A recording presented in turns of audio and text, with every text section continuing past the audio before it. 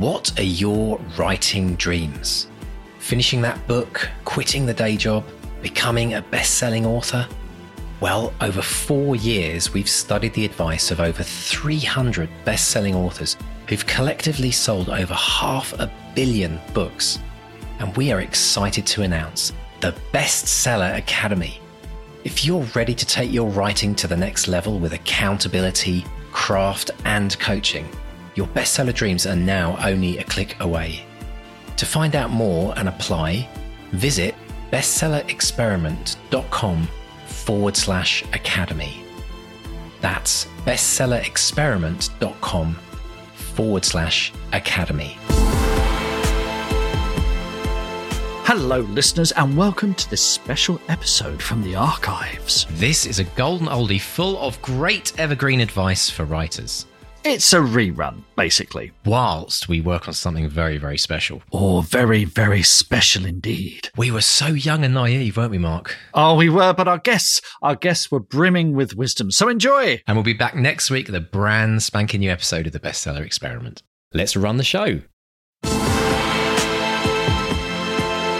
Hello and welcome to the Bestseller Experiment, where we look to write, publish and market a novel in just 52 exceptionally short weeks. My name's Mark DeVoe. And I'm Mark Stay. Oh, Mr. Stay, it's been quite a couple of weeks, hasn't it? You've had quite a couple of weeks. Do you want to talk about that at all? Yeah, it's kind of interesting because we've obviously planned this podcast out so that we do weekly shows. And I was meant to be going on a writing retreat and we had to do a couple of podcasts up front because we knew I'd be away for a week or so. And then completely out of left field, some family health issues hit. And as a result, my whole life changed over the last couple of weeks. And it's been a really fascinating ride in some ways because it's made me appreciate the importance of what we're trying to do as writers. And for everyone listening, the importance of what we're trying to do here is just create something which is kind of bigger than us in some ways, the kind of words we put down on paper. Because when you experience health issues, whether it's with family members or friends, it really puts life into perspective. So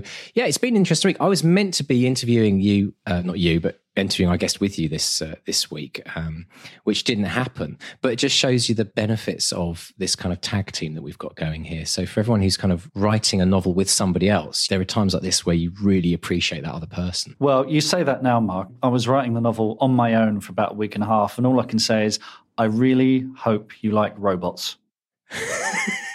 I knew this would happen. I knew. I go away for 1 week. I turn my back for 1 week and suddenly these big metallic objects appear in our story. I told you right at the beginning, no robots. I can't help it. Brilliant. It's my default. Do you know what? I got to say, though, we talked about being parents. I actually did what I call the ultimate parental sacrifice yesterday. I took really? Where's this going? I know. My two of my teenage children and one of their friends, I went and took them and actually saw Power Rangers at the cinema. You're dad of the year. I am dad of the year, because you know what? I've never got Power Rangers. It was slightly after my kind of youth. Yeah, we are, and you've got to tread carefully here because I got friends in their 30s, about 10 years younger than us, and for them, Power Rangers is like Star Wars is to me. It's so you've got it. Yeah, they cherish this stuff, and it's I listened to the Kermode Mayer film podcast as well, and people writing in saying, I knew it was going to be crap, but it's Power Rangers, and I went to see it, and actually it was okay. So you've got to don't mock it. Well, no, I'm not mocking because in actually the Church of Power Rangers. The reason I went is our friend Bryan Cranston is in it, and I thought, well, I'll go see it because I really like Bryan Cranston, but I'd only ever seen it at a distance. I've only ever seen at a distance the Power Ranger TV shows, and they are just all I ever hear as I walk past the TV when one of my kids is watching this is like, and it's just like screaming and yelling, and I don't get it. But I got to say, I actually enjoyed the movie, and there was what was, I guess, a rather large robot in it, or a couple of rather large robots. Yeah. So, I was watching it and I was thinking, analysing it as I do now, because I'm completely messed up. I can't watch any movie without thinking about the hero's journey. I'm like, oh, there we go. Oh, yeah, Crossing the threshold from the ordinary world. It's like with music. Once you start writing music, you can never hear a piece of music, just enjoy it. You're like, oh, that's an interesting bass line they got. So what have you've destroyed me, Mark. I'm going to see Power Rangers and I'm analysing the whole writer's journey and the hero's journey. It is true, actually. You do, once you see these patterns, you start noticing them and everything. And it does kind of, even trailers, I'll watch a trailer now and I'll go, I know exactly how that movie's going to play out, particularly if it's like a superhero movie or something, because they do, not every movie does the hero's journey, not every story is the hero's journey, but a lot of them do stick to that kind of outline. And it doesn't ruin films, but it makes you it can take some of the joy out of some of the poorer movies out there, I think. Some of the ones where it's a bit more.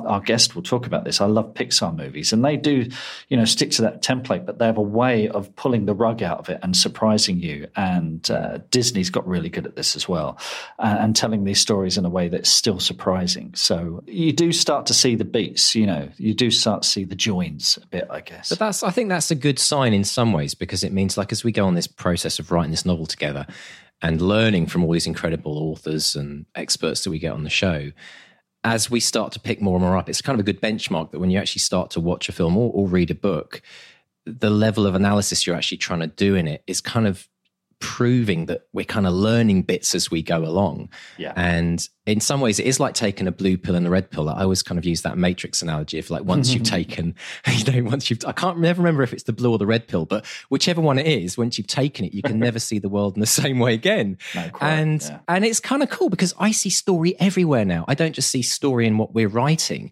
I see story in, the intro to a good course that someone's creating and how it's set up. A story in a great advert on TV. A story in nonfiction. It's brilliant. It's like story is like our life, isn't it, really? And it's so central to everything we do. And that's something I really appreciate about having gone deep in this experiment, which is, talk about deep. It's like that pool they dive into in Power Rangers. If you've seen it, they go very deep. It goes back to what Kate Harrison was saying a couple of weeks ago about narrative being everywhere in our lives, and it is in nonfiction, and it is how we understand the world, even our memories. You'll have an incident, and it's that Rashomon thing of, if you pick three people, they'll all give you three different stories of the incident. It's why police you can't always rely on eyewitness accounts, because they will have taken the pieces of that puzzle of what they've seen and form it into some kind of narrative. And it's weird how our minds make sense of the world, I think. And it's certainly, the world doesn't make much sense to me at the moment. But I saw, talking of car accidents and police, I saw a car accident the other day, and the woman in front of me who also saw it was interviewed by the police, and she saw exactly the reverse thing of what I saw. And it's exactly what you're saying. And I thought to myself, how could she not see that the car, because I said to her, if you look at where the car spun and blah, blah, blah, blah, you can see that it had to get hit from that side. And she goes, oh gosh, you're absolutely right. And I thought, wow, isn't that amazing how she saw the complete opposite of what I did? That's exactly what I'm talking about. Yeah. So in some ways, when we have to remember that when people read our book, every single person that reads our book will interpret it and read it differently. And that's interesting. Yeah. No, that's something you're definitely going to get used to, because particularly in a novel, because in a film it's visual and it's on a screen, but even then you get people who get their own interpretation of the story. But characters, what they look like in a novel, you have a line in your head and it's said in a certain way, but the reader will put their own personality, their own stamp on it. And I think as long as you're ready to roll with that and let that go and let the reader enjoy it in their own particular way, I think you'll be fine. But if you have a very, fixed way of what your story is going to be like, then you're going to be in for a shock, I think. Because people bring themselves to the party, and there's nothing you can do to control that. And I think you have to sit back and just let them go with it. Yeah, there's three parts to a book, not the beginning, middle, and end. There's the author, the book, and the reader. And each one of them creates the unique experience for that individual. I find it quite interesting when we created characters in our book. one of us has come up with a character, usually initially. And as we start to kind of write about it, I think we probably see the characters slightly differently until we almost have a discussion. Say, but I see him short and fat. And they're like, no, he's tall and lanky. And it's like, no, he can't be. It's not just that. I mean, it was in one of your notes the other day. You said, I don't think he would do this. And I'm like, yes, he bloody would.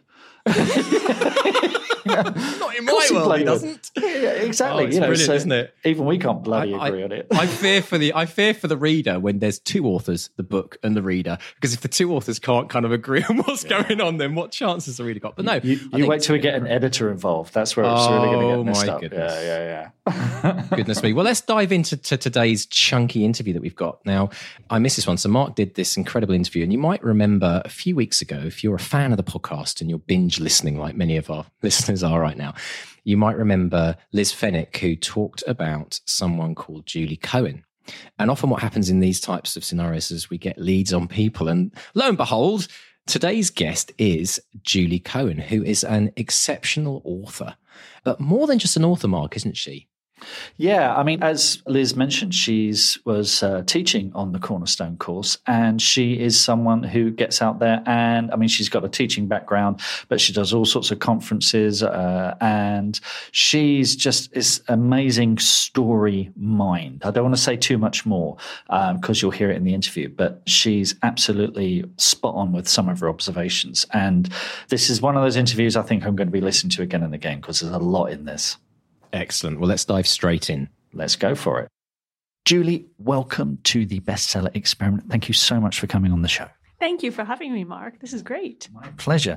Now, I was looking at your bio. One thing really jumped at me. When you were starting out, you said that you discovered writing was a process of getting a good idea and then failing to execute it, which I thought was a brilliant. I was sitting there nodding. Would you care to elaborate on that?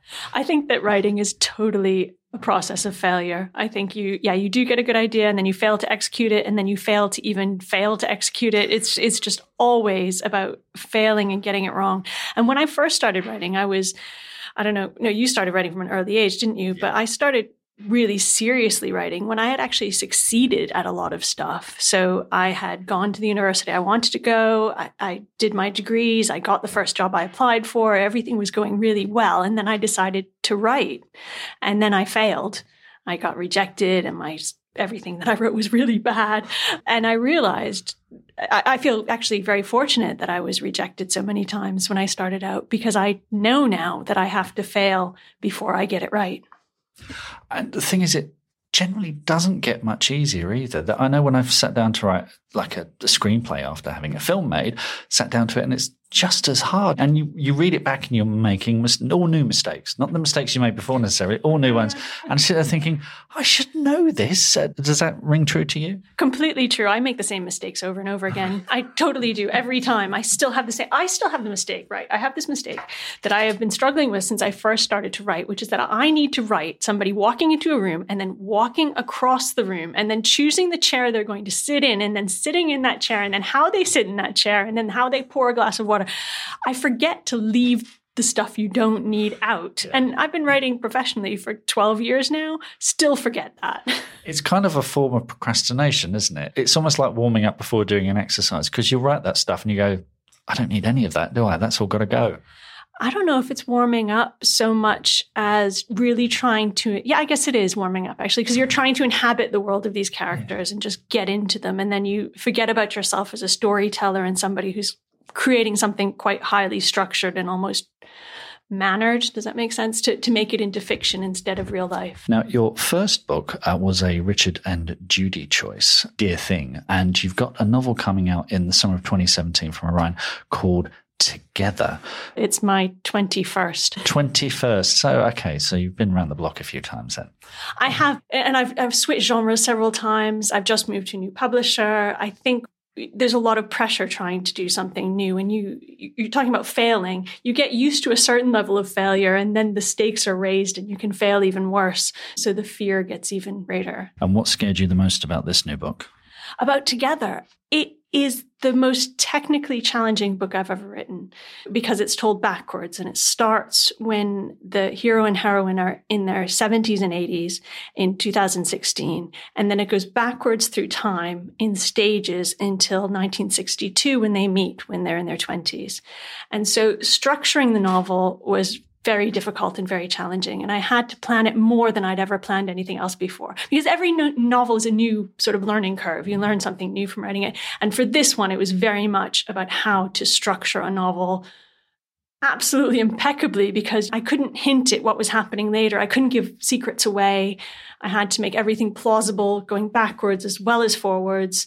Each section, because it has sections going from 2016 to the 90s, to the 70s, to the 60s. And each section had to have its own narrative arc and drive and conflict, which is different from the others. It was an incredibly challenging novel to write. What came first? Was it the structural challenge? Did you think, I want to make this kind of novel that goes back in time? Or was there an idea where you thought, this is the only way I can tell this story? It was that. So this novel has a twist at the end, which is actually at the beginning. So there's a twist, something that happens. This was how I... You really don't make life easy for yourself, do you? It was so difficult even to talk about this book. It has a secret that happens in 1962 that if it were at the beginning of the novel, it would affect the reader's perceptions in such a way that the rest of the book, they would read the book very differently. And so I wanted the reader to get to know these characters before they understood the character's past and to uncover it bit by bit. So I actually got the story about the idea about the twist several years ago and talked about it with my editor, Harriet. And she said, I don't think you can write that yet. Why don't you park it for a while and we'll come back to it. And I remember where I was when suddenly I realized, oh my God, I can write this book, but only if I write it backwards. It happens so rarely. I don't know about you, but I've written a lot of books, and it's very rarely that you get a blinding explosion of insight. You can't predict it. And when it happens, it's incredible, but it doesn't happen very often. And it happened with that. So I knew I had to write it backwards. And then I thought, of course, how the heck do you do that?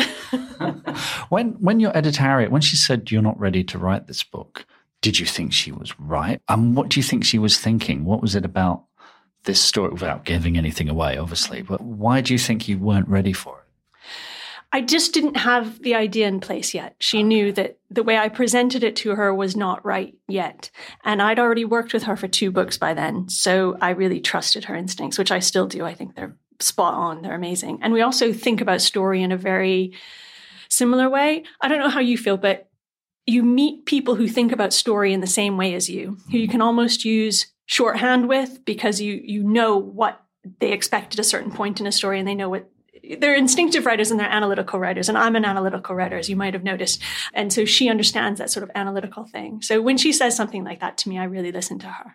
Speaking of analytical, one of the reasons we sought you out is we had the wonderful Liz Fennick on the show a few weeks ago, and she'd been to a Cornerstones course, and you were there teaching, and she was extolling your virtues. And actually, since then, a few other people have said, you've got to get Julie on the show. So you teach as well. And funnily enough, talking about analyzing and story and understanding story, I saw that you teach story using examples from Pixar movies, which is something I do with children's groups, actually. You know, something like The Incredibles or Finding Nemo just has the most perfect story structure. How did you get into that? You've got a teaching past, haven't you? I have. I was a secondary school teacher for 10 years until I left to become a full-time novelist. I really enjoy giving workshops to writers. So the Cornerstones courses don't happen anymore, but I met a lot of writers giving those courses. I run my own courses. I run a consultancy. I've taught for The Guardian and for Penguin Random House. People ask you to do things and then you start doing them. The Pixar thing is great. I'm going to do that this weekend down in Brighton. And when you can show people what a subplot looks like, for example, by looking at the 2 plots in Finding Nemo and deciding which one's the plot, which one's a subplot, how do they go together, looking at the parallels, it's such a good example because Pixar films are stripped down to their basics. And what they also do so well is that within their story world, they make the story as big as it can be. So even though these are stories about fish or toys, they are actually huge stories about human nature, and seeing how they do that is incredible. One of the things I use is the first 4 minutes of Wall-E. to show how you can have an act one of a story without using any telling at all. Yeah. Absolutely 100% showing. And there are no words in that either. And how you can bring a viewer or a reader into a story just instantly by doing that. Very often with Pixar, I'll be watching it and I get kind of emotional because I think, oh, someone's doing it right. Someone's doing it so right. And there's a part of me thinking, I'll never be as good as this. But not all their films are great. So that's a little bit reassuring that like Cars 2 was not as good as Cars 1. No, I think that's John Lasseter's pet project, isn't it? There's always exceptions to the rule. But certainly, watching something like Inside Out, I was just overwhelmed by it. I think it's incredible storytelling. And not just that, sort of changes the way you talk about childcare and emotions. Mm-hmm. It's just, I'm in awe of those guys, definitely. And I have to say, I was showing one of the things I do, because I've got a thing about prologue. Now, I am not keen on prologues. I think most of the time they should go. They're written for the author rather than for the reader. So I always show, when I do these workshops, I show the first 6 minutes of Up. Oh, God. Which destroys me every time. Which I believe is why that film won an Oscar, because the rest of the film is good, but not as good as the first 6 minutes of Up. Yeah. And I was watching that the other day. I was going, oh, swear words. That's my book. Oh, my God. My book starts when the hero is 80 and then goes back and you see their whole life together. I was like, oh, my God, I've written Up. But that's okay. Weirdly, I have a playlist for the book that Mark and I are writing, and I've got a couple of Pixar scores on there, and Up is one of them. Mm-hmm. So it's become the soundtrack to our book as well, oddly enough. Now, when you do things like writing courses, what kind of author comes to you? Are there authors who come too soon? Is there a particular time that you'd say is right for an author to go on one of these courses? I generally try to vet people and get people who have finished or nearly finished their first manuscript, because I like to look at a novel in a whole structural way, which I think is difficult when you're in the middle of writing a first draft. Some authors can do that, but I think most authors need to write something really messy and have a bunch of clay before they can figure out how to mold it. So those are the authors that I tend to work with the most, are the ones who have done that. And who sort of come to me and say, I've written this draft, I don't know what to do with it. And I say, well, I'm sorry, darling, but you need to trash, 60% of it, and then we'll start again. Which is, sometimes that's great. That works incredibly well. I can name a couple of best-selling authors who I have said that to, and they've done that, and they have then gone on to the top 10 bestseller list. So the hard advice is really good to get. And it's the things you can't see yourself. When you're in the middle of clay, you don't see how it can ever make a shape. But somebody just walking into the room, they can say, oh, well, there's the head and there's the tail and, whatever. So that's where I tend to get authors. And I think authors who just walk into the course and think maybe they want to write a novel, they don't have enough to work with yet, I don't think. I also tend to work with authors who have maybe self-published a few books and they want to make the leap into mainstream publishing.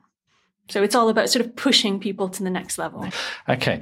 We're getting to the stage. At the time of recording, we're about 50,000 words into our draft. We're going to be looking for an editor soon. Do you have any tips in what to look for in a good editor, what the writer-editor relationship should look like? Well, see, I've never hired an editor. I've just had my editors for my publishing. And I'll tell you what my good editor looks like. She, as I said, we understand story structure in a very similar way. And so when I tell her things, she looks at it analytically. We share a similar approach. I also think she's strategic. So she doesn't concentrate too much on the words, the individual words on the page. She's much more interested in looking at the structure and the characterization and that sort of thing. But I think if I were looking for an editor, I would look for somebody who had edited a book that I just loved and that I really admired, and look for somebody who had that sort of the same approach, whether they're going to just go in and go, this is making me feel great, or if they're going to go in and I am going to look at this and think about it and make you dig this out. I always like an editor who challenges me. I really don't want to work with somebody who just says, this is great. I want somebody who says, this is great, but the praise sandwich is really important, obviously, The praise sandwich. Oh, I love that. Tell me about the praise sandwich. This is really good, but then I think you need to work on this, but this is really great. It's much easier to deal with than somebody coming in and just saying, oh, darling, this is a mess. So do you relish getting notes? Talking to a lot of my writer friends, you discover there are stages to getting notes on your script or your book, and there tends to be anger, denial, a kind of grief, and then eventually a calm acceptance. I tend to go through them more quickly these days, but they're still all there. Is that something you recognize? Definitely. Well, yes and no. It depends. It depends on the book, because every book is different. It depends on the editor and it depends on the situation. So with the edits on this book, actually everything to me was like, yes, yes, yes. Every single thing that my editor said, I thought was fantastic. Because she really understood the book forwards and backwards, and it was amazing. I mean, just simple things like, I want you to take the 2 pages at the beginning of your novel and put them at the end instead. These very simple things that make a huge amount of difference. But I have had edits where I've felt very angry. And the key is not to say anything to anybody. So you have to keep that grief and anger and denial and all that stuff to yourself, and God, not on social media, right? Yeah. Your significant life partner is fine. You can swear to them if they're used to it, or your dog or whatever, but you cannot show any of that to your editor, and you can't show any of it to anybody else, because as you said, there's a process of dealing with it, and your first response will not be your last response. So yeah, a good edit though is a treat. It's like nothing else. It's almost like finding your life partner. It's not quite like that. It's like meeting somebody who you just really have a good conversation with. When you get your document back and it's riddled with notes, what's your triage there? What do you start with? Is it the big stuff and you whittle down, or do you just fix the little things first and then think about the big ideas? How do you approach that? Big stuff first. I always deal with the big stuff first, because the big stuff is going to affect the little stuff. So always the big stuff. And have I talked about Post-it notes yet? You mentioned Post-it notes in your email conversation with us, and you did threaten the mention of Post-it notes. So do please tell us about Post-it notes. I want to talk about Post-it notes, Mark. So my editing tool is Post-it notes, essentially. And what I like to do is, instead of actually tackling the manuscript itself, I tackle the scenes or the ideas of the manuscript on Post-it notes instead. And you say you're using Scrivener, so I know you can do that on Scrivener, I think. But I like to have little pieces of paper that I can move around, because I think it's really difficult to tackle 100,000 words, but it's very easy to tackle little pieces of paper. So if somebody said they had a structural problem with my book, for example, I would lay out the entire structure of the book on Post-its, sort of scene by scene, not even scene by scene, story event by story event, and then move them around and shuffle them on Post-its instead. So that's the sort of big overall stage that I would do first. I would do that way before I ever even tackled the manuscript. That's interesting, because that's a very screenwritery Pixar thing to do, isn't it? Is laying it out in beats. And we have a big IKEA built-in wardrobe. Basically, the reason I got it is a big flat surface that I can put postcards on. It's great. And you can literally step back and look at your story in a physical form, and then you start moving stuff about. Yep, color-coded. I color-coded according to scenes or characters or point of view. Or in this novel that I wrote backwards, it was all color-coded to do with time periods. And I'm a great believer in them. Excellent. What was, again, without giving anything away, what was the most difficult point of the edit of your new book? Was there a point where you thought, this is a chapter or a scene that you kept coming back to again and again and again? With this one, for me, no. Because I planned this book out so much in detail, because I had to plan everything. I didn't really have that. This was, ironically, the hardest book to plan, but the easiest book to write, because I had planned it out so much in detail beforehand. And so I just sat down and wrote it after that. But with other books, there have been problem scenes that I've had to keep on coming back to. And I think you have to trust your instincts with that. And if you think that a scene is not working, that's because it's not. And if you don't know why it's not working and you keep on trying to fix it and it's still not working, that's because it's not. A lot of writers think that they can get away with stuff, But the hallmark of a good editor is that they don't let you get away with stuff. And I do a fiction consultancy, and I get manuscripts that are really good, but then I'll sort of write a report and I'll say, well, I wasn't really sure about the first 3 chapters because they seem to be set in a different place than the rest of the book. Or I wasn't really sure about what was happening in the middle here because it didn't quite ring true to the character. And I would say probably 80% of the time, maybe more, the author then comes back to me and says, yeah, I didn't think that was going to, I thought I would maybe just push it through and maybe get away with it. We have heard that before. We have authors have said, it might have been Liz actually said, listen to those niggles. Yeah. Listen to those, if there's something at the back of your head saying, this is wrong, and you kind of think, yeah, I can get away with that. Yeah. Someone's going to spot it. Yeah, I guess that comes with experience as well, doesn't it? Any other sort of common mistakes or misconceptions that authors who come to the courses bring? Something they do again and again and again? I think a lot of authors begin in the wrong place. Lots of authors begin in the wrong place. They either begin way before the story starts, or they begin after the story has started already, or they begin in a way that they think they need something exciting there, and then something exciting happens, but it has no relevance to the rest of the plot. So beginnings are really hard. And I do tend to deal with beginnings a lot in my course because that's what people just bring to me. But I would say that's very common, especially authors who write prologues. Not that I'm prejudiced against. I've written a prologue or 2 in my time, but prologues tend to just delay the story and it just goes on. So that's the most common advice I give is, can you just cut those 10,000 words? Cut to the chase, really. Yeah. A prologue, there might be a certain pretentiousness about it. Maybe they've seen it in a big and important book once. What does a prologue serve? What does it do? And why do we need one? For authors, a prologue is how they get into the story. So it's writing themselves in. And I think you do need to write yourself into the story. It takes 10,000, 15,000 words before you know what the heck you're doing. But then you have to not forget once you finish the whole book that you've taken those 10, 15,000 words to write yourself in. And therefore, those 10, 15,000 words might not be the right ones because you've got to the ending and your whole idea of everything has changed. So there tends to be, like in the beginning of a book, there tends to be a lot of telling instead of showing, a lot of figuring out on the page what these characters are and what their backstory was and just giving it to the reader in big lumps. So that's what prologues tend to be quite often. A good prologue can be great, but I think a prologue should generally be written last, or at least edited last after you finish the whole thing. Mm-hmm.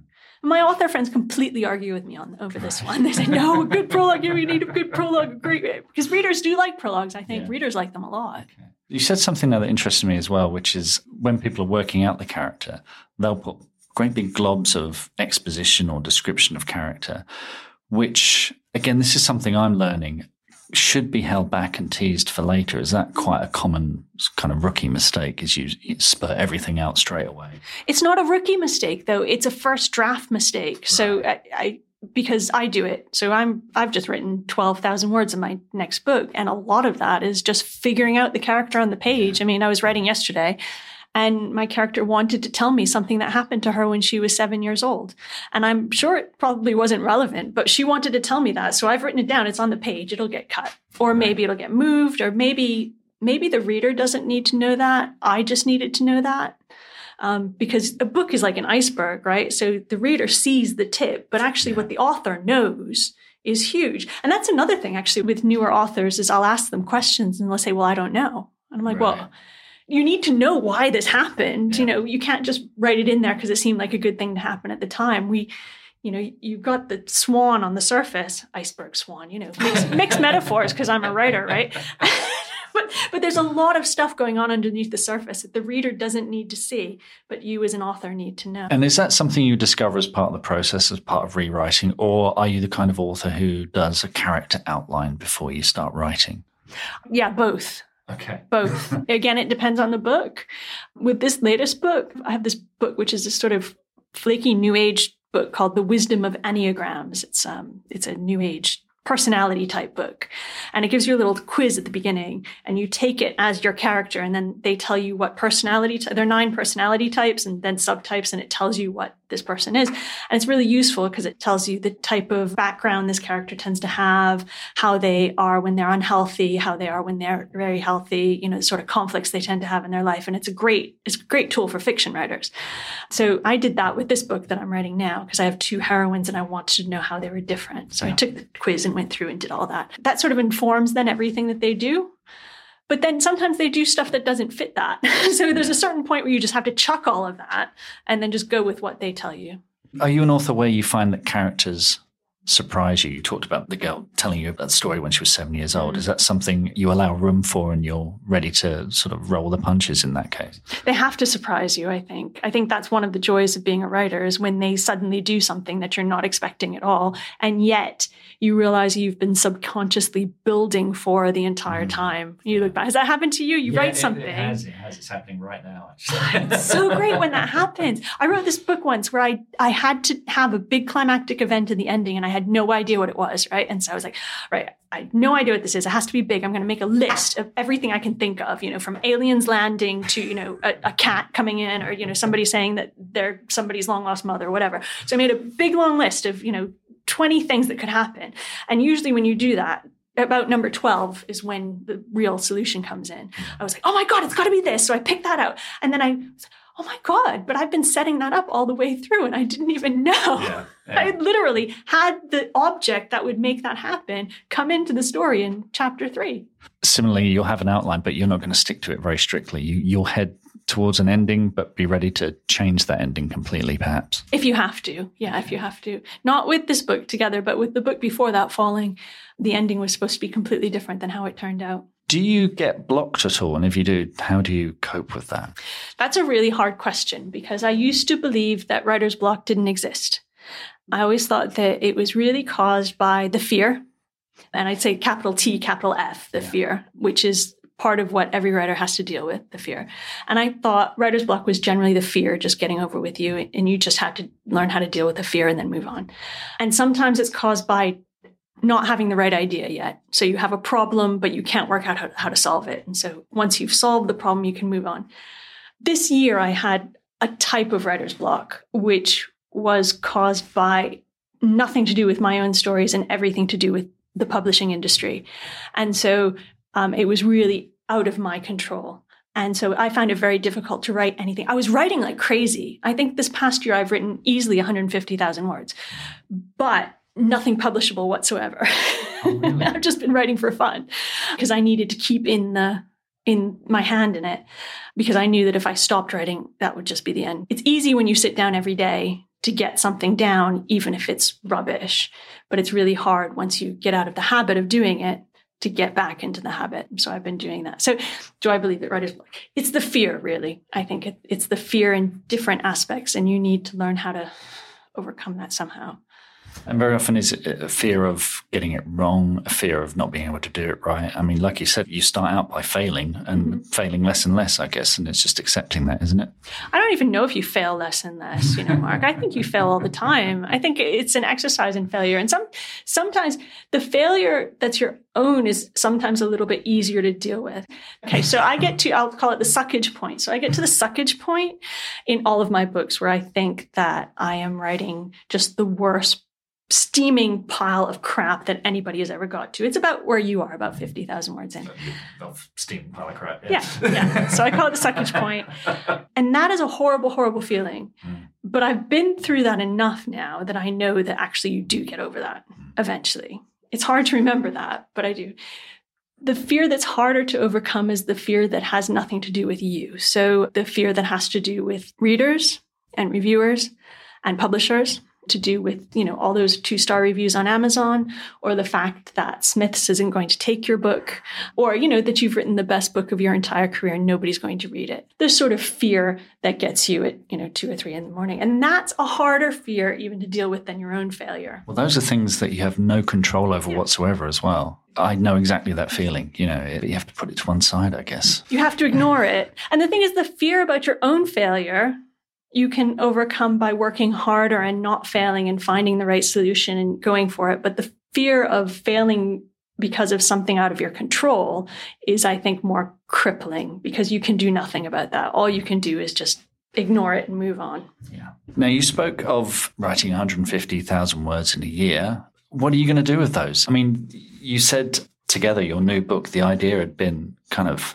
I guess, percolating for a long time. Do you think there's anything in those 150,000 words you might come back to in a couple of years that could be a new book? Yeah, I just realized, because I'm writing a new book now, properly writing a new book, sitting down every day and writing it properly. And I thought it was a new idea that I'd had. But when I looked at it and I started describing it to my friend, she said, oh, that's the idea you had 2 years ago that you wrote sort of 3 aborted beginnings for. But it's shifted and changed and mutated. So it's sort of the same emotional idea, but a different plot. So I think that no writing is ever wasted. I think you can write stuff that'll never get published, but you'll learn something from it, either about ideas or technique, or it will give you a feeling that you will then take on to do something else. So I think every piece of writing is worthwhile. You talked about an emotional idea there and feelings. Is that sometimes how you start out? Do you think, I want people to read this and feel exalted or inspired or sad? Or is that what drives you? Often, yeah, because I come up with a theme for every book. As I say, I'm very analytical. So I come up with the idea, but then I also think of maybe a one-word theme. So the theme of Together is love, but it's not quite love. I can't really tell you what the theme is because it's got a twist ending. But the theme of my book before with Falling was falling. And so that sort of theme or that emotion then informs everything that happens in the novel. And I put it up again on a Post-it where I can see it every day. And that leads me to, choose subplots and to choose locations and to choose story events and characters and even characters' names as well. I think that's fascinating because I've had this where you're writing something and you forget where you're writing in the first place and you go off theme and it is where you start making mistakes. And I think having that pinned to a wall, or because John Wright and I, who write scripts together, we do a statement of intent, the conversation that sparked off our idea, and we will return to it. And particularly when you're doing film, because at least when you're writing a novel, you have one editor coming back to you. With film, you get all sorts of people chipping in with their ideas, and very often they don't know what sparked the idea, they don't get the theme or whatever.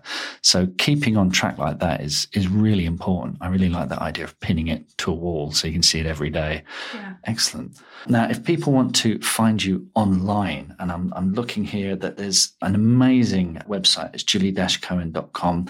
You've got all sorts of blog posts about character arts, point of view, post-it plotting, there you go, writer's block. And you're still doing various courses and teaching here and there. Where might people be able to find you in the next year or so? I'm teaching a week-long guided writing retreat at Chez Castillon, France in June and July this year. Oh, very nice. Oh my God, it's so nice. There's a swimming pool, there's a cafe across the street, there's loads of wine. It is amazing. And I'm teaching another one for a week, the end of September in Devon at a place called Retreats for You. And that's great. So I work with writers one-on-one in the morning and we talk through the books really intensely. And in the afternoon, everybody goes away and writes. And then in the evening, we come back together for some wine and we talk through what we've done. It is fantastic. Those are the main things I'm doing, I think, in the next year, although I pop up at various writing events. I'm always at the Festival of Writing in York, where I usually give that Pixar Films workshop. Well, if we've managed to get half an hour of gold from Julie, and so if you want to go on those courses and get even more, do track her down. Thank you so much for your time and coming on the show. It's much appreciated. Thank you, Mark. That was really fun. Thank you. Oh, I really enjoyed listening to that interview, Mark. Julie is another person who when I listen to what she says, I just really connect with everything that she talks about because there's so much depth to what you can tell she's really gone deep and she's really explored a lot of these things. One of the standout things for me was her analogy of the book being like an iceberg. I absolutely loved that. The reader sees the tip, but what the author knows is huge. Yeah. Have you ever seen that image on the internet of that? It's a classic. Oh, yeah.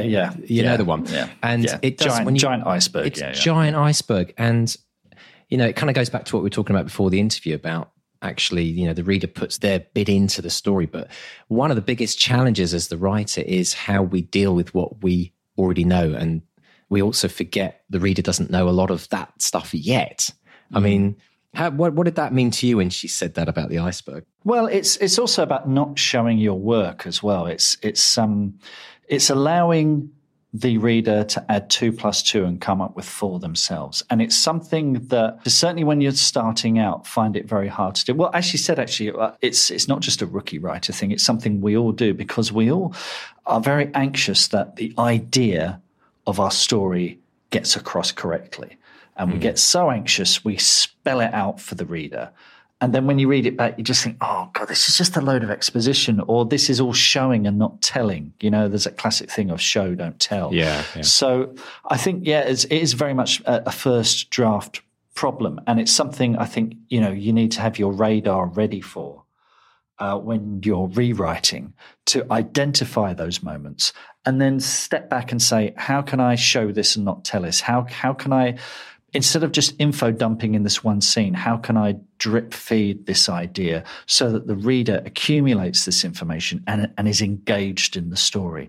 And it's really difficult to make that work, but that's what rewrites are for, I guess. Yeah, and it's a constant challenge, though, isn't it? Because, again, I use music often as an analogy. I always say to people when I coach them in music that you can never hear your track. When you finish a track, you can never hear it for the first time.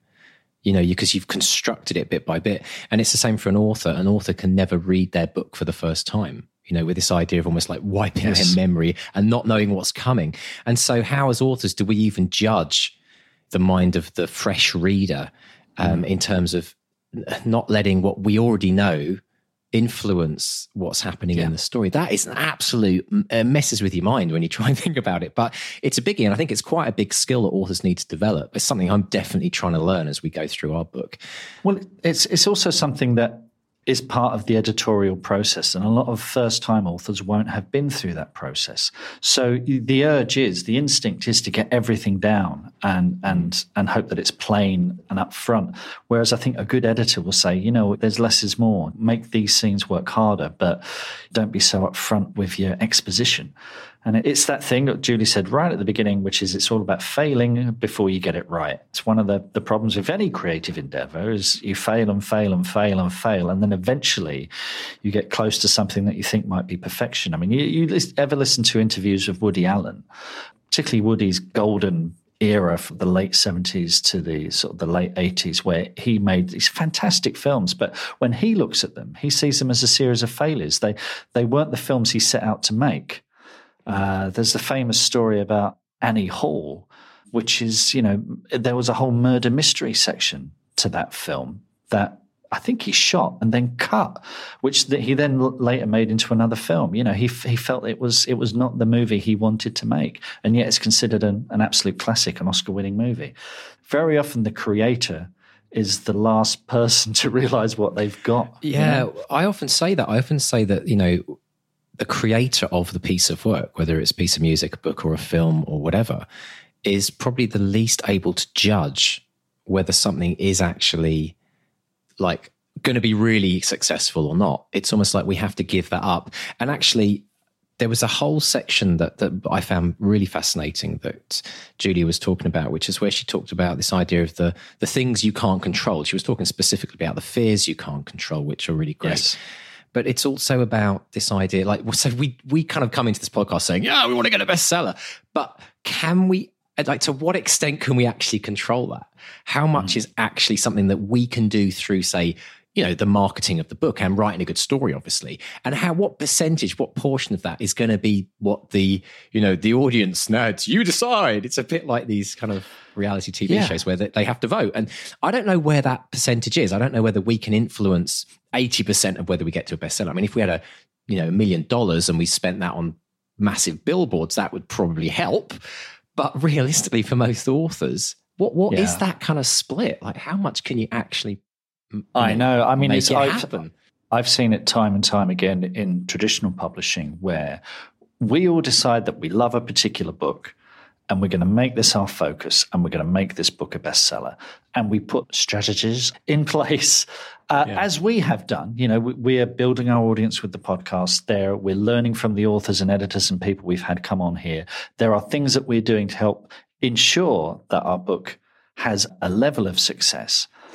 But that next step up to bestsellerdom, or at least becoming some kind of, renowned book, at least, that's completely out of your hands. That relies on word of mouth, which you cannot buy. I mean, there are things like you can put it up on your book on Goodreads or NetGalley or places where people will talk about your book pre-publication or whatever, or you can do all you can to sort of get reviews on Amazon or whatever site you're selling your book on. But you can't guarantee those are going to be positive reviews. And in fact, it can and has backfired terribly, because if you've got publication day and you've got a series of 1- and 2-star reviews saying, I was very disappointed with this book, that's it. Your ship is sunk. It's not a great start, is it? It's in the hands of the public who, voted for Brexit, voted for Trump. They're not on good form at the moment, Mark. Well, for all those people that did vote for Brexit and for Trump, we'd love you to still buy our books. Even though but no, it's important. I think it's important to remember.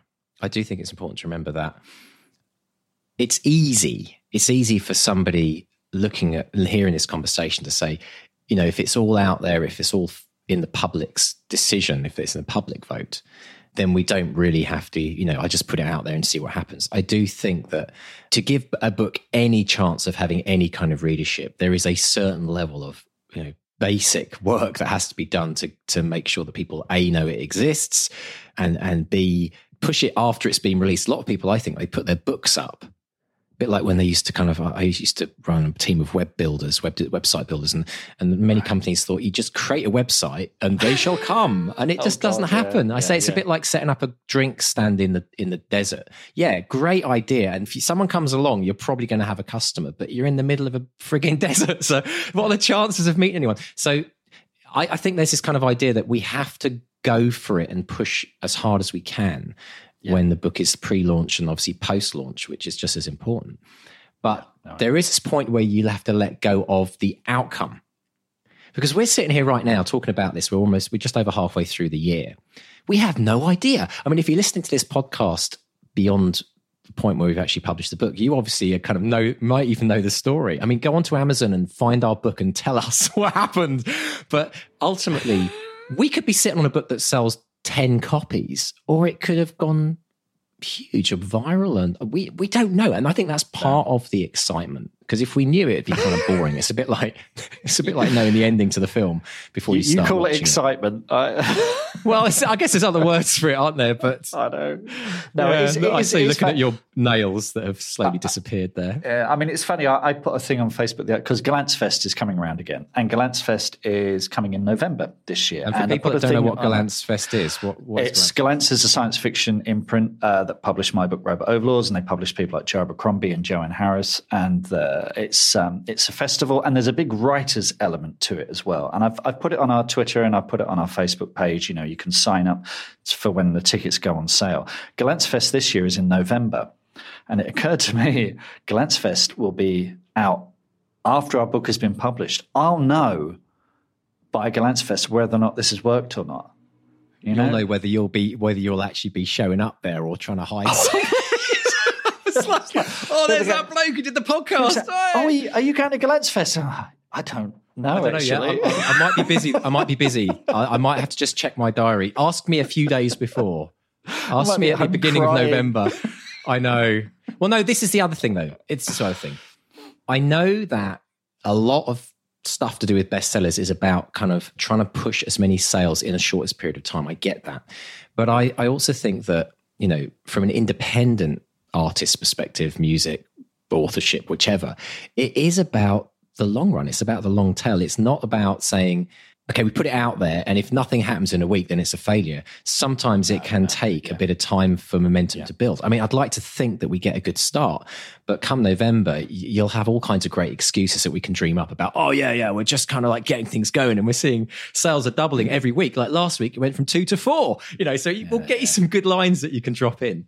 Well, I mean, we've heard this again and again from Shannon Mayer, from Mark Dawson, from all these publishers who have taken 5, 6, 10, 12 years to get to a point where they can give up the day job and write for a living. and we're doing a one-off, but they have series and they've worked very hard at this. And it's, ours is an experiment, that we're doing this one book and we're going to learn a lot from that. And then we're going to go on and write other stuff. Now it's clear to me that I think if you want a career, you're going to be writing more than one book. It's not going to happen overnight. We're doing everything we can to set ourselves up for a success, but it is just one book. And looking ahead, you and I, either together or on our own or whatever, will be writing more books. And I think further down the line, 10 years from now, we'll look back and then we'll know. We'll know if this was a pivotal turning point in our careers or if it was the end of the line.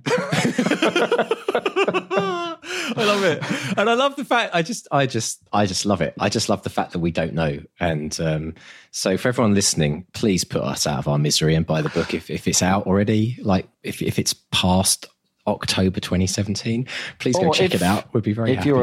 If you're a time traveler, come back and tell us and put us out of our misery. Oh, that would be good. Would be good. One other thing that Julie said that I loved, and it's kind of relevant to where we're at in our story right now in our book. She talked about the Post-it notes, and I love. I mean, I've learned a lot about that kind of structure and how you can use Post-it notes. And there's always this kind of combination of: do you use a program that can do it, or do you use a big wall like you talked about your wardrobe? And I think there's a place for both of them actually, because I love what you can do in Scrivener on the cork board. You can basically have the equivalent of virtual. If you haven't used Scrivener, you can have virtual postcards. You can drag and move things around. It's really great. You can add in kind of mini synopsis for each card. But I also use this little program they've got called Scapple, which is a thing that integrates with Scrivener, and you can import one into the other, which is great. But it's more of a brainstorming tool for getting things down, and I like that. But saying that, I also like to start the process off and maybe have the big picture, as it were, up on the wall or the wardrobe, so that there's just something tactile and real about having the physical Post-it notes to move around. And I wonder how many people actually have used that technique, whether it's kind of a popular technique. Oh, I think it is very popular, and there is something really nice about it being tangible. I think Kate Harrison said this a couple of weeks ago, just that thing of getting cards out and scribbling on them, and you see this in TV writers' rooms all the time. Mark Huckabee and Nick Ostler, who were on the show for about 10 episodes ago now, they're working on a Moomins TV show. Moomins! The Moomins, yeah.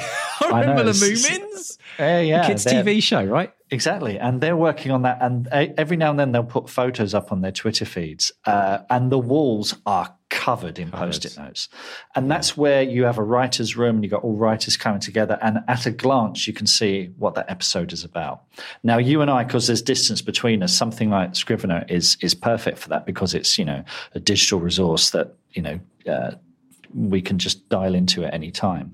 Certainly when I write on my own, I do have the Post-its on the wall or the postcards on the wall that I like to move about. And it is fun. It's a kind of procrastination, so don't tell Ben Aronovich. It's the way you move things about and you're playing with scissors and glue almost, But it does help. Just getting you off the screen, eyes off the screen. I think on your feet as well. I think you're right. I think there's actually one of the biggest challenges we have as authors, and everyone listening probably appreciates this, is that if you do write on a computer, which probably is like 99% of us, there is this challenge that we are just too technologically engaged, and sometimes we need to look away from the screen and get a different perspective. In coaching, it's quite interesting. When someone's got a problem, you say, right, stand up and turn the other way. And it actually works, like the physical movement of switching direction. And I think having that kind of wall where you've got your Post-its. And I think Michael Connolly, actually, when I interviewed with him back in episode 5 or 6 or 7, he said that when he started to work on the TV show that was on Amazon Prime. It's on Amazon Prime, the Bosch TV right? show. Yeah.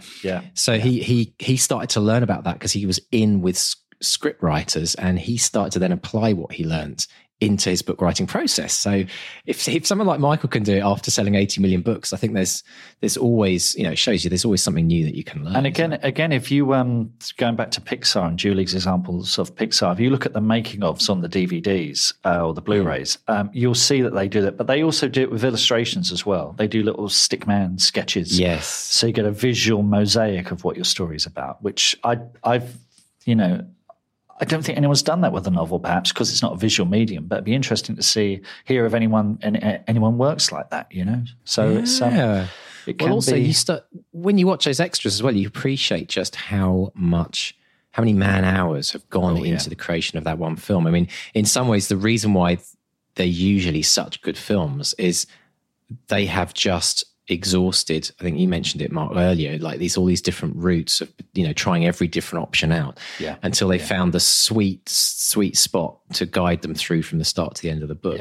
Now, or film in that case. So I mean, for most authors to go to that level would require, you'd never compete, would you? Because you'd need a team of, I mean, Pixar probably have, I don't know how many brains go into their scripts and their process. It must be absolutely incredible, but it's to learn from how they do things. I think it's just so valuable, and even just watching those extras is probably a valuable thing for every author to look at. And there is a thing online, and we'll put a link in the Vault of Gold, and we'll put it online as well. It's aimed at kids, but there is a thing at the moment called the Pixar Academy, which is completely free, where they have little videos talking about storytelling.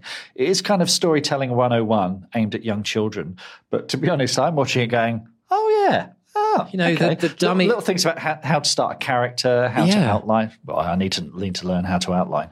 But it's all there. It's all there, and it's when Pixar says anything, I will sit up and listen. Well, absolutely. And those books, the Dummies Guide books, the Idiot's Guides books, are one of the top-selling series ever. And I think people actually don't mind that things are potentially, in quotes, dumbed down.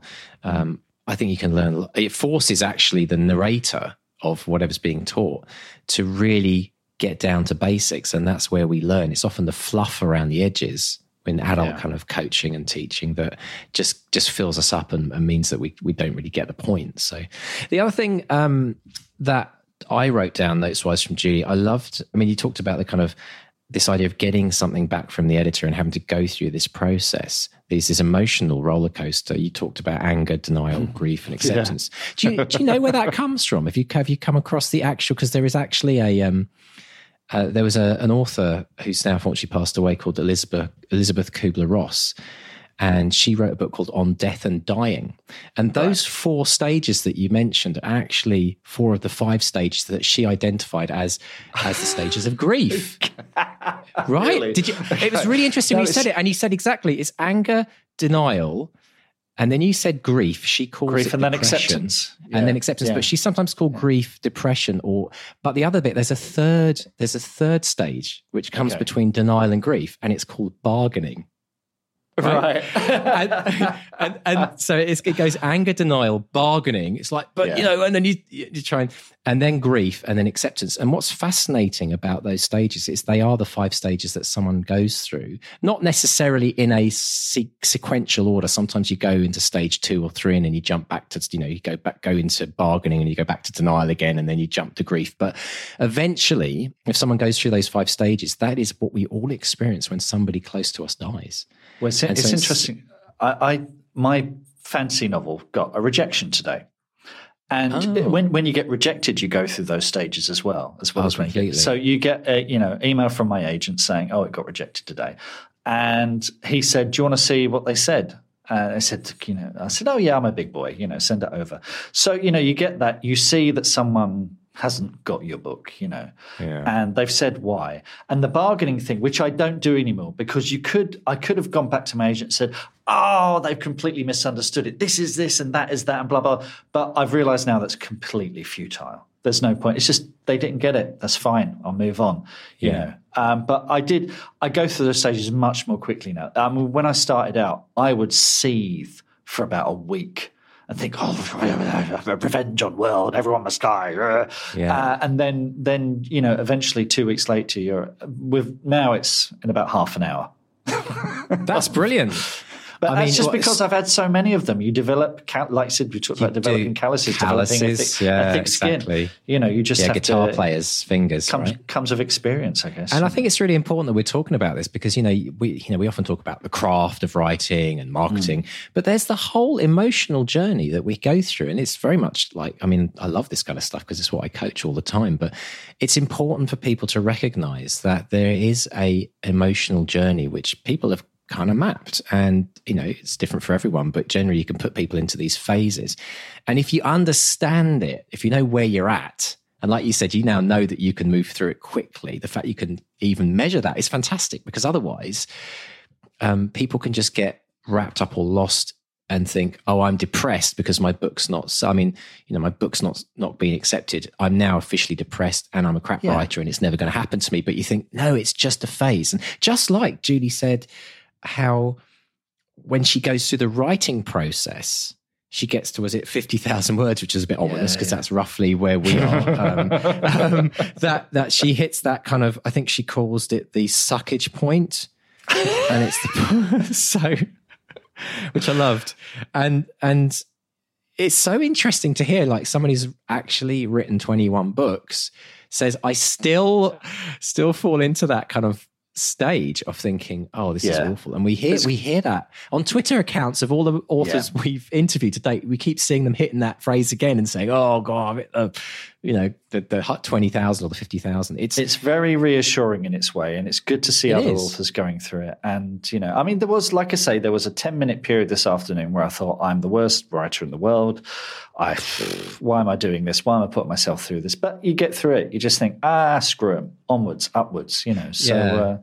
And there's always people like J.K. Rowling to remind us that there are probably in the world, maybe even listening to this podcast, and I apologize for bringing it up, but if you are one of those editors that had her book, her very first book, on your desk for a year and didn't sign it, there's always that we can use to say failure is a part of the road to success ultimately. And it's like you say, you once called it a badge of honor, I think, or a medal of honor. You've got to go through it and say, I've got the badge, and no one is immune. There is not one single author out in this world living today that has not experienced failure in order to get to success. And I think we all have to remember that. So I say, bring on the failure, bring it on. Yeah, can't wait to get some editor's notes back. Follow up with a praise sandwich as well. Praise sandwich, yeah. As opposed to the other kind of sandwich. That's again another technique. That's another technique that's used in a lot of evaluations. The sandwich technique, as they call it in coaching, is that you have something at the beginning which is good. You have the bit you need to really get to, the criticism or whatever you call it, in the middle, and then you finish again with praise. And it actually works great with kids as well. I've tried to apply that. It's just true. All this kind of stuff. So, and we have to be aware as authors about when we read other authors' works, because people respect the fact that we're trying to write a book and respect our opinion. And it's good to try and remember that they're all going through the same emotional journey that we are as well. Definitely. Excellent. So you had a interesting tweet, I believe, this week, Mark. Well, it was on Instagram, actually. Instagram. You've got a voice fan. You've got a fangirl. This is Kelly Byrne on Instagram. Hello, Kelly. Thinks you sound like Carrie Elwes in The Princess Bride, which is one of my favourite films. I could quote from that film all day.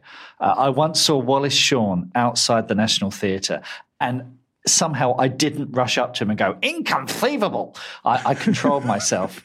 But yeah, she thinks you sound like Carrie Elwes. And I was kind of hurt by this because, there's no, if I sound like anyone, it's probably like Michael Caine, because my family come from the same part of London. Now you say that. I think we should have a reader's poll or listener's poll. When I was acting, when I was younger, because when you act, you slow your voice down and you end up sounding a bit like Michael bloody Caine. So I used to get told off for sounding like him all the bloody time. But, can I ask you, Mark, could you do the rest of this podcast in the accent? It'd be so good. Oh, yes. Anyway, she has a request, which is she wants you to say the famous line from The Princess Bride in your best Carrie Elwes voice.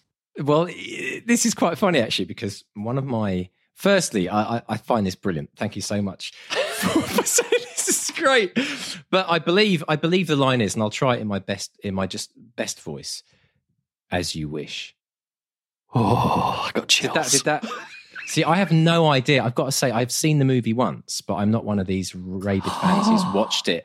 Inconceivable. My wife, exactly. My wife, on the other hand, it's like her top 3 films of all time.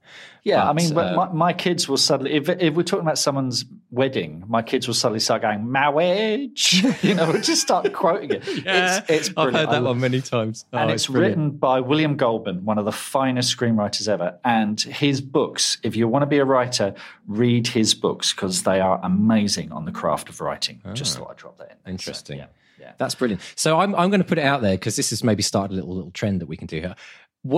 People, I want you of the world, tell me who Mark sounds like. Who do you think Mark sounds like? We'll see if we can get some, because I want to get you back now and see if we can get you quoting some stuff as well. Beyond Michael Caine, which is very good, by the way. It's a good accent there. I like that. Thank you. Excellent stuff. God, this podcast is all over the shop today, isn't it? We're like a Formula One car that's like got a dodgy tire. Good, I've got a question of the week, which I'll do very, very quickly. This is from Venus_Bloom on Twitter, who I believe offered her services as Madam Whiplash a few weeks ago. Another fangirl. Yeah. In a different sense. Who asked us a question, and this is relevant to what Julie was talking about with conferences. Is there a good resource for conferences, for finding out when conferences are on, where they are, how to sign up for them and stuff like that? So I did a bit of digging. Probably the best one in the UK is the Writers Guild, and they're on Twitter at the Writers Guild, and they're actually just scrolling through their Twitter feed. They're a brilliant resource for all sorts of things, and it's not just conferences now. There are webinars and competitions and all sorts of stuff. In the US and North America, their equivalent, I guess, is the Authors Guild. And again, they're on Twitter, which is at Authors Guild. So I think if you follow those folks on Twitter, you'll get a very good idea, because they retweet people as well. You get a very good idea of what's happening and when. I would also suggest you start looking locally as well. So, I follow the Devon Writers on Twitter, simply because they're a very funny Twitter account, but they also go on about, writers locally to them, which is nowhere near me, but it's always interesting to see that there's always something local going on. So for people in North America, actually, there's one of the most highly regarded conferences over here is in Canada, in Vancouver, and it's called the Surrey Writers International Conference, and they have some huge names. It's towards the end of the year, November time. If anyone from that conference is listening and you would like me to pop along and do a piece on Bestseller Experiment, I'll be very happy to. It's really confusing for me because I live in Surrey in the UK and it's nowhere near there. Oh, I know. And it's a very different Surrey to the Surrey in the UK, which is where Eric Clapton and Phil Collins live on this rolling hill. Surrey in Vancouver is a bit more industrial, should we say, or maybe? Oh, okay. Anyway, moving on. It's a good conference. Diana Gabaldon, she's there every year. She does blue pens and conference notes, all kinds of stuff. So that's a good conference to go to as well, and it's easy to get to because it's in, if you're in Seattle or the Northwest, it's just across the border as well. But if there's any other conferences people have been to and they like, let us know on our Facebook account, because I think it's good to share. Because I think conferences can be very inspiring. I always know people who come back from conferences and they just come. Shannon, actually, one of our many guests, she says that the conferences were very much part of her growth as an author. She would meet lots of new authors there, get some great feedback, and always pumped up. So if you're feeling a bit kind of down, I mean, that's hopefully what the podcast is helping to kind of inspire you a bit. But if you want a kind of injection on steroids, a conference is always a great idea. Yeah, I will heartily, I know I'm biased, but I will heartily recommend the writers part of the Gallants Fest, which is coming in November. Yeah, you get to chat to people like Joanne Harris, Joe Abercrombie. I think Joe Hill is coming over for that as well. They haven't announced all the names yet, but there will be some big authors. And just spending, you get to listen to them talking about their writing technique. There will be a session where you get to pitch your book to them and talk ideas with them. It's pure gold, absolute gold. So the tickets go really quickly. So go follow Gallants online. I'll put some links on Facebook again. They're there already, but I'll put them up again.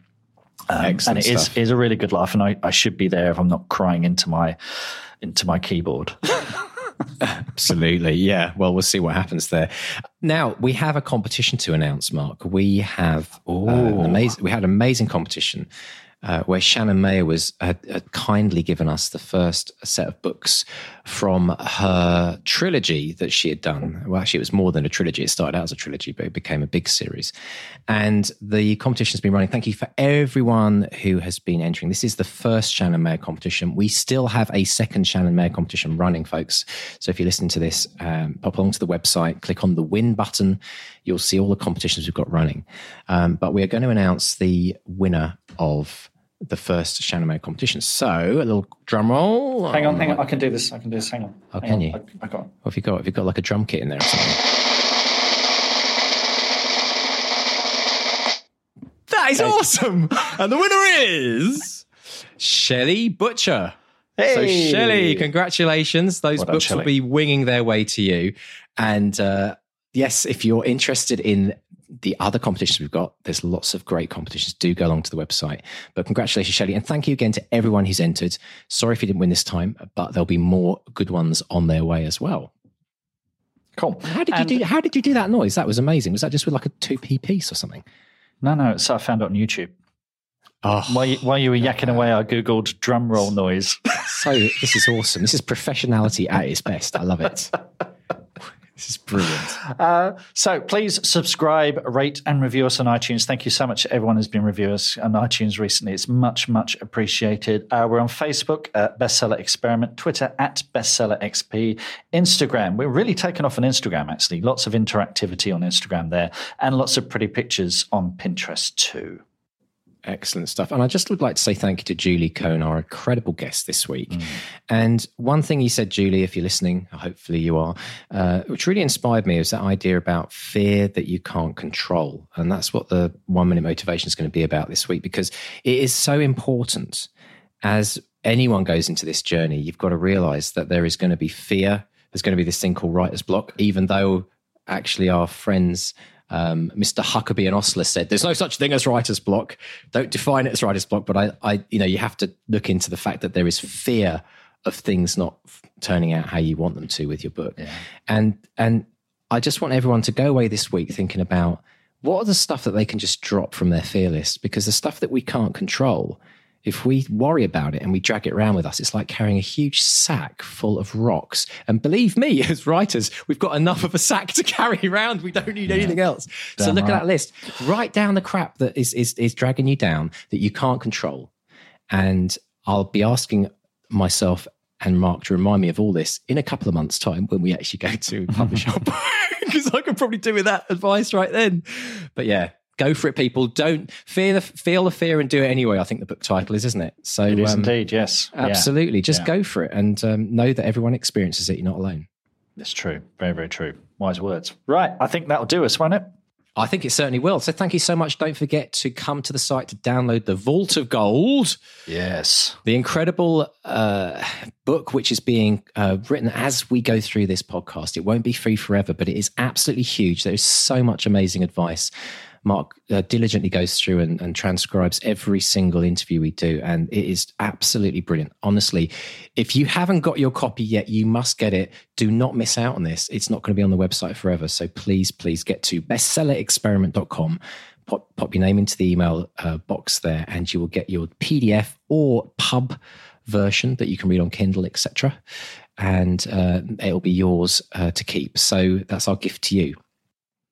Lovely. We've got a very interesting set of guests next week. Oh, next week is brilliant. There's going to be lots of contracts and legal stuff flying around, so make sure you check in to see if we actually get sued or not. There's a little clue. So, Mark, It's so great having you on the show again. Sorry about not being around last week, but it was great meeting Mr. State. I actually got to have a pint with my old friend. Yes. So, silver lining, right? Silver lining. It was absolutely brilliant. But here we are, back in many miles apart to keep the distance, which is probably quite healthy for both of us. So it's a goodbye from Mark 1. And a goodbye from Mark 2. Bye-bye. Goodbye.